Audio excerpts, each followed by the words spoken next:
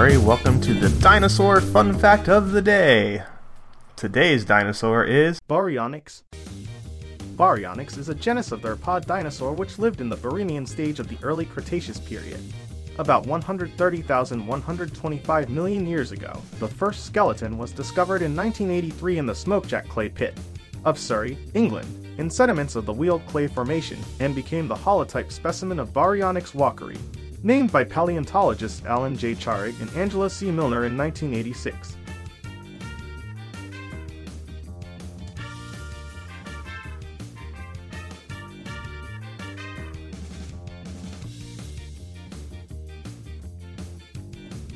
The holotype specimen is one of the most complete theropod skeletons from the UK, and its discovery attracted media attention. Specimens later discovered in other parts of the United Kingdom and Iberia have also been assigned to the genus. Baryonyx had a long, low, and narrow snout, which has been compared to that of a gharial. The tip of the snout expanded to the sides in the shape of a rosette. Behind this, the upper jaw had a notch which fitted into the lower jaw. It had a triangular crest on the top of its nasal bones. Baryonyx had a large number of finely serrated, conical teeth, with the largest teeth in front.